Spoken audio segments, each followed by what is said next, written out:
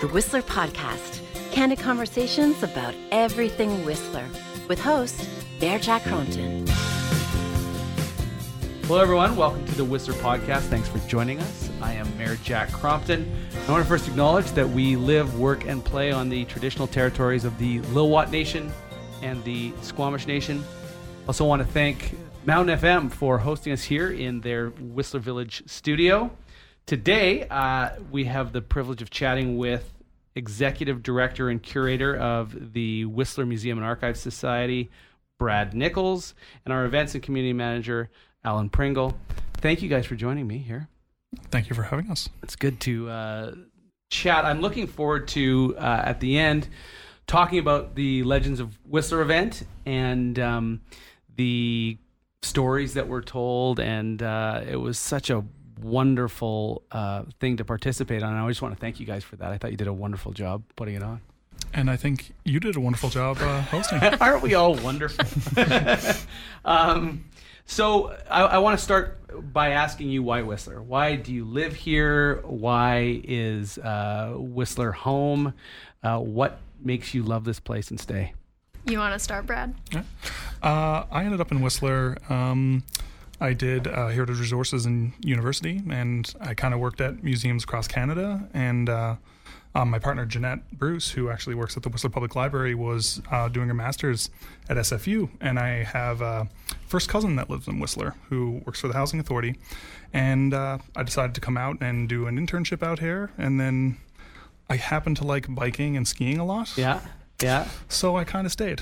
But I'm originally from Newfoundland, so I kind of made my way across the country. And was Jeanette doing school at SFU while you were living up here? She was, yes. Wow. And then we both moved up here in December of 2012. And have you done full-time? Have you done any schooling in BC, or was all your schooling? No, all my schooling was back at Memorial University in Newfoundland. Huh. So when you're doing the degree's Heritage Resources. And is that studying archives and museums, or what's the museum word? Spaces and like heritage places, and and kind of like how museums function and operate and how to run them, essentially. Interesting. And Allyn, how did you end up here? It's an interesting story, I think. Hey, It's not that interesting. I didn't really have much to do with it. I was born here. yes. And then grew up here, left because a lot of people do, and then ended up back here in 2016, 15, one of those years. Yeah. And did a history degree. So if you're going to live in Whistler and use a history degree, the museum is kind of a nice place to do it. It's true. It is a very nice place to do it. So we'll start just talking about some topics that are happening around town, and then we'll get on to that Legends of Whistler at the end. I want to start by talking about last night at council. We had a full house. We were doing third quarter report on the Community Energy and Climate Action Plan. And there's a lot of interest building in that work and how we respond to the very real challenges that we face with climate. We have, as you probably know, glaciers receding. We're having longer, hotter summers, although this was a bit of a good one for us. And this report kind of lays out those actions. And it was a full house, lots of questions and interest in the work and what's going on. One of the ones that jumped out at me, one of the actions that's exciting is that starting sometime before the end of the year, transit will be free for high school students. I think if we can beat Victoria to the punch, we'll be the first community in British Columbia that's doing free transit for high school students. And although it's one small step amongst many that we need to take, I think it's an important one because it gives people tools to take action themselves. In the same way, building Valley Trail connections to Function Junction are some small steps towards giving the tools to our community to respond. So when you're around town talking to people, what's the chatter that you hear about climate and what the community's doing, and what are people saying when you chat about climate? Well, back to the bus thing, I think that's kind of really important in getting, a future generation to kind of get the habits of kind of using public transit and kind of being less reliant on using individual cars to commute back and forth. I also think Whistler is ahead of the curve for, with the Valley Trail that Trevor Root helped design in the early 1980s. Look at you going right back to history immediately. Yeah. Tell us about Trevor Root. Well, he helped kind of design the Valley Trail that we all know and love today. Apparently he didn't like walking to work along Highway 99 and kind of came up with this idea of implementing the Valley Trail that, now we can all cycle and walk and we don't have to be on the road, and it makes it a lot easier for people to commute and get back and forth throughout all of Whistler. And what was his involvement in town? What work was he walking to? Do you know? He worked for... I can't remember. Yeah. That's fine. He worked for the RMOW. I can't remember his position because he had a couple different positions. I can't remember what his position was at the time. And if memory serves, the concept was to put the Valley Trail over top of existing below-grade infrastructure, I think, was one of the things that he wanted to accomplish. When they were developing the Valley Trail, it was about the same time that they were starting to put the sewer lines in. Okay. So part of it was following the right-of-way that the sewers got. Yeah. And then from there, it's gone on to get a lot bigger than just the sewage. Yeah, and it's so neat. We're getting near the end. Like we're actually patching this thing together. It's like a quilt that I think is almost completed, where we'll connect it from South Function Junction all the way up to Emerald, which I think is a crucial tool for taking climate action in our community. So yeah, I'm thrilled that we're able to go down that path of free transit, and I connected anyway to a lot of the advocacy that's been taking place in our community, marching to Municipal Hall and sending letters, and that kind of advocacy changes the way governments do business in important ways. So, all right. Also, we're opening some new housing. What are you guys hearing about housing around town? It's interesting. I was at the Chamber of Commerce yesterday, and every time I go to one of their meetings, housing's the number one issue. Nothing's changed, but it was nice to be able to announce some new housing coming online. Well, I mean, most of what we hear about housing is not incredibly positive. It's a lot of people having trouble finding a place to live. Yeah. Especially short term.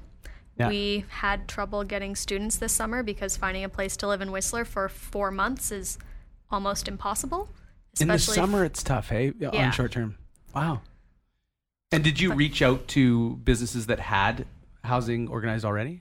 No, we just kind of reach out to kind of our network of people that we knew. But it's the first time, this year was the first time that we've had a student that we weren't able to find housing for them. Yeah.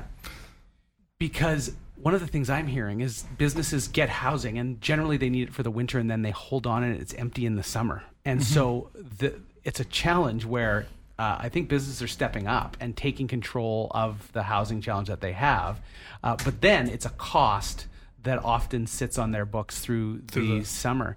And it would be good to try to move towards some coordination between businesses and groups like yours who have that inverse need in the summer. I know that there's room in Whistler Blackcomb staff housing as well in the summer that sometimes sits empty. So some coordination, I think, would be an interesting conversation to have. And I think, too, I really like the idea, I think the mandate's been around for a while, that Whistler having a sense of community and having at least, is it 80% of the workers? Or is the goal 75? is 75, but we're at 81. Yeah, to live in the community and kind of, I mean, a lot of other ski hills, they might have, I think, less 20%, 18%, like people that actually live there, and then they're all commuting from their respective Squamish or Pemberton. So like the town itself kind of feels empty or a ghost town.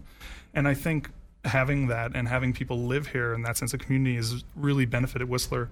I mean, Whistler now is like a mountain bike mecca, and that was all from people going out and cutting trails. And if the people weren't living here, would we have had the same impact in the cycling world and people coming here for cycling if there wasn't a community of people living here? Yeah, and you wouldn't have people like Allyn, born and raised, coming back to jobs that are are real jobs in our community, which is, I think, a credit to the people who stayed, and then to that vision to build housing for the local community to live and work in. And that's what's exciting about the launch of 1020 Legacy Way and some other housing, is that that commitment to housing people locally carries on. And it's a huge motivator for me personally that we need to continue to invest in housing and not get to the point where we're satisfied with I shouldn't say that. I in my opinion, this is not something you fix and then it's done. You need to keep your eye on the ball at all times. And that's part of what we've been challenged with in the past. We think we've fixed the housing problem, and then we take our eye off the ball, and it's very quick to turn. And so I think there's a big need to keep our eye on the ball on housing. New study tables and privacy booths at the library. Have you heard about this? I've heard about it. All right, and they're coming. So that means there's exciting stuff happening there. One other thing I wanted to chat about is that the municipality has launched the Whistler Alert, which is a new mass notification system that goes by text. You would sign up to be added to the Whistler Alert system so that you know when there's a problem in town, which I think is a big tool for us to just stay safe as a community, and I encourage everyone to get involved with that. That sounds better than just checking Whistler Winter.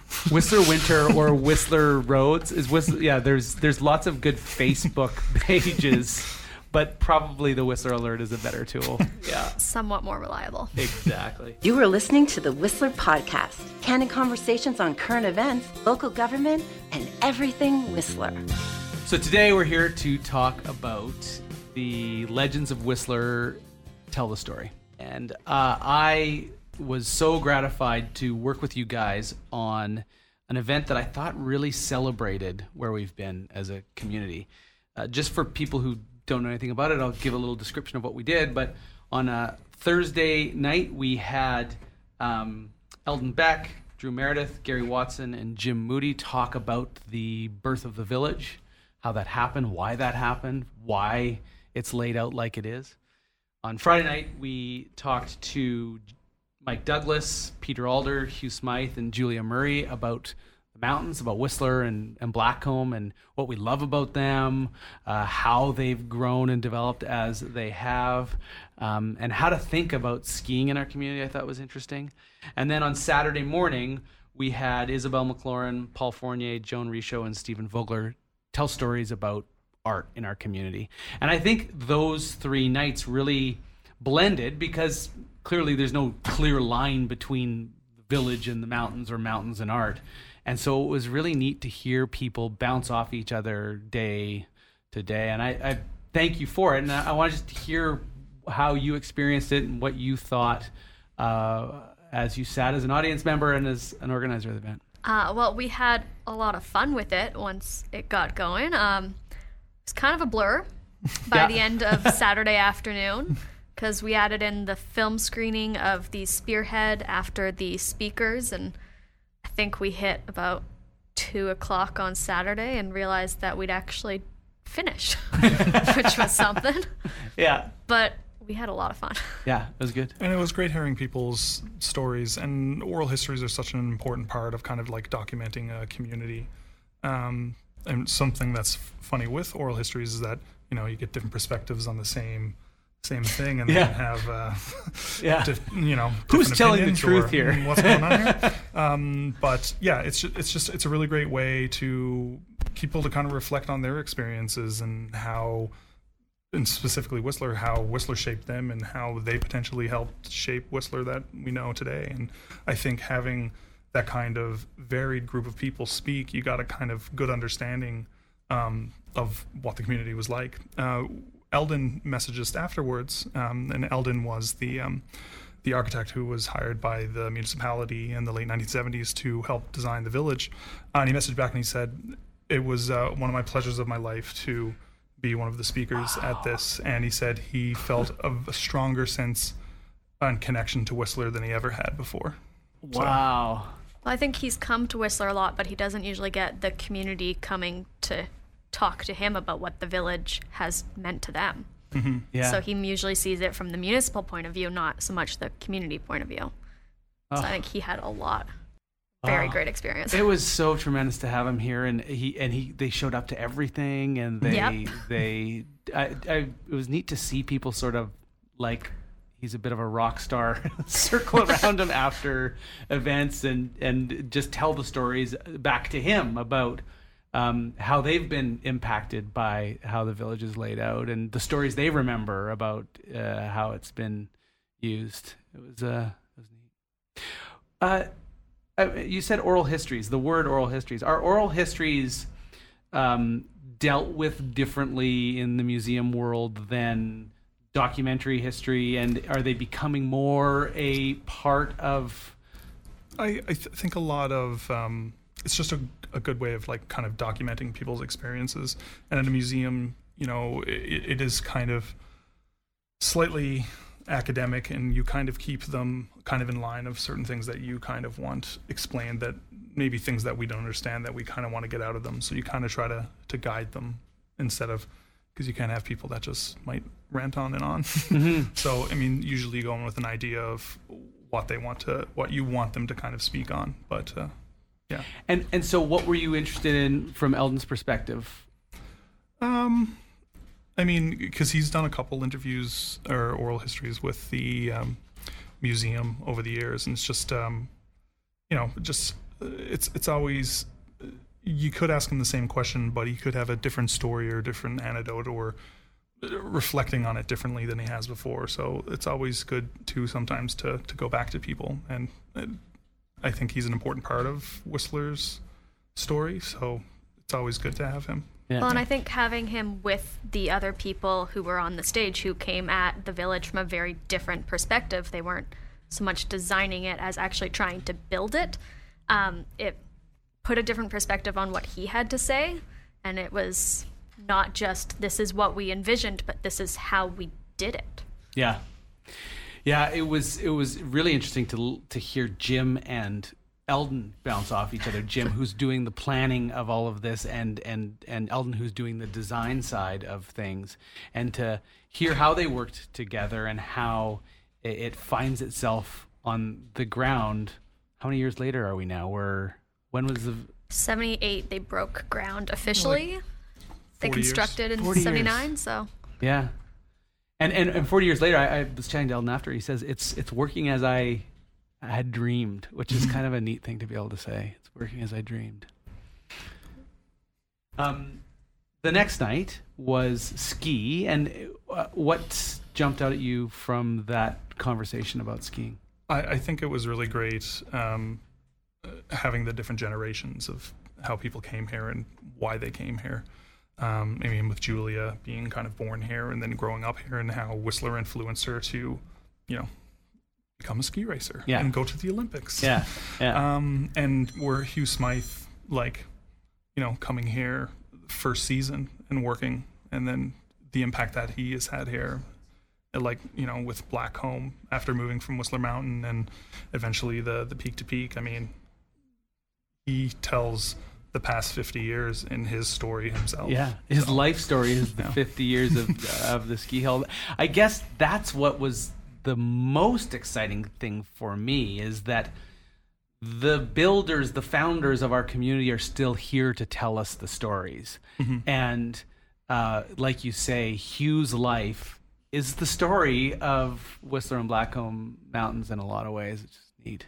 That's part of why we enjoy doing the oral history so much, is because Whistler as a resort is so young that so many of the people who were here at the beginning are still here. Yeah. And they're still able to talk to you about their own experiences. You're not just going after people who came and heard stories from them secondhand. Yeah. And sometimes when you have people in these situations, it could be Legends of Whistler or just sitting around and doing an oral history. It's like sometimes you can ask them a question and they might not have ever reflected on that before. Yeah. And it's kind of interesting in getting those answers out of them and like how they kind of feel about that. Yeah. And then on a Saturday morning, I thought it was such a neat, different setting to sit and hear one person sit in a chair and recount stories, and have Stephen read sections of his book was really cool too. What jumped out at you from Saturday morning? Oh, I'm trying to remember Saturday morning at this point.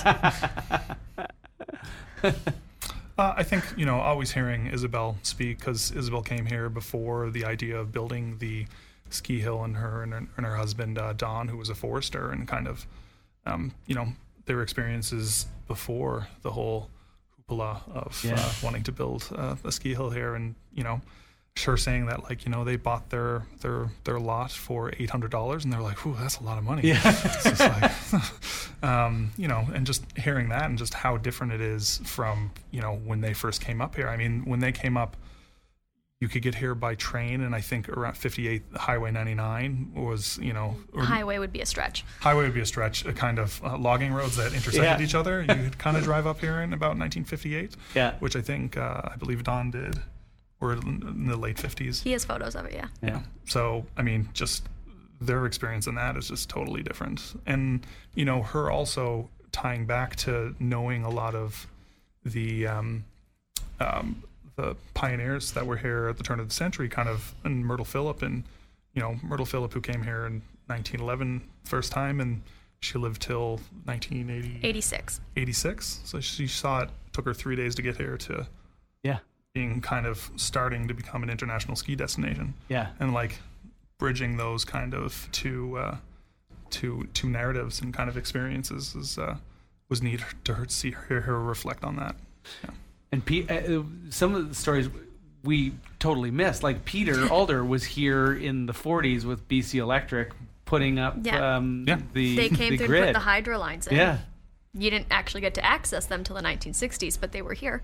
Yeah, there's so many more stories that those people need to tell us. It's like we could do that every week, is have that same group of people tell stories, and you wouldn't run out. Yeah, the well's not dry yet exactly. for Whistler stories. It's true. Speaking of that, do you have any favorite stories of Whistler that you have heard told that kind of sit in your brain and who you are? Oh, I loved mine is I just can't get over Gary Watson telling the story, and I've told it a couple times, but Gary was telling me about his first time coming to Whistler, where he parked his car south and hiked up over the back of Whistler Mountain and saw the valley for the first time, and he said it's a love affair. And he was there because in 1961 they were talking about the 1968 Olympics, and I asked him, I said, Gary, this is a Vancouver Whistler bid, just like the 2010 games, which is the way I've always thought about it. And he said, no, it was a Whistler 1968 Whistler bid. And I said, so you were going to build a hockey rink and a speed skating oval and ski jumps? And he said, yeah, it was preposterous. And yet it's the foundation on which this whole world-class ski resort has been built, which is one of the very first people who dreamed the dream thought and thinks that the concept of it was preposterous. I just love that story. It's cool. It encourages me to think big thoughts and to dream big dreams, which I think is important for our community. It's what Whistler has been for a long time. I like too that it was almost kind of like 50 years of incubating that idea from them going down to the Squaw Valley Olympics in 1960 to them actually hosting it in 2010. It's almost 50 years. Yeah. And it happened. Yeah, and it's neat that Gary got to see that whole transition from being the small town with no highway to it to hosting an international sporting event. Yeah. Small town might also be a stretch. It was not a small town at that point. No highway, no small town. I mean, it was empty. It was a fishing resort. Yeah. And some logging camps. Yeah. Yeah, I'm excited. Just last thing before we go ahead. Do we have oral histories, or does the museum archives, or do you know about the Lil'wat or the Squamish with oral histories of the Squamish and the Lil'wat here? We do have some core, documents and stuff that have come through the museum from projects that were done through the Royal BC Museum in the 60s and 70s, and kind of like the stories about this area. We don't have a lot. We haven't done a lot of oral, like us going out and doing oral histories, but and that's something that we would love to explore. This was tremendous. Thank you. And the construction of the village temporary exhibit you had was terrific. I love seeing those photos of Allyn and the original designs. It's neat to be able to see and live with that history. So I encourage anybody to get into your museum and get into our museum and see what's there. You're open 11 to 5 every day except Thursdays. We're open till 9. Okay, 9 on Thursday. Anything final you want to ask or say? Well, I mean, if you can't come to Whistler, you can always find us online. There are a lot of photographs that you can see online. Yeah, in preparing to moderate, I spent a lot of time on the Whistler Museum website. It's a rabbit hole. Yeah, and there's tons of information. It's amazing. Well, I mean, being in where we are with the museum space being fairly limited, it's writing stories. We write a blog and a story every week, so it's a way to kind of transcend our physical space and to tell those other narratives that might not be in the museum itself. Thanks for coming into the Mountain FM studio. It has been a real pleasure to chat with you both, and thank you again for all the work that you did on the Legends of Whistler. Thanks again. Thank you. You've been listening to the Whistler Podcast. Candid conversations about everything Whistler. To find out more about the Whistler Podcast, visit whistler.ca/Whistler Podcast.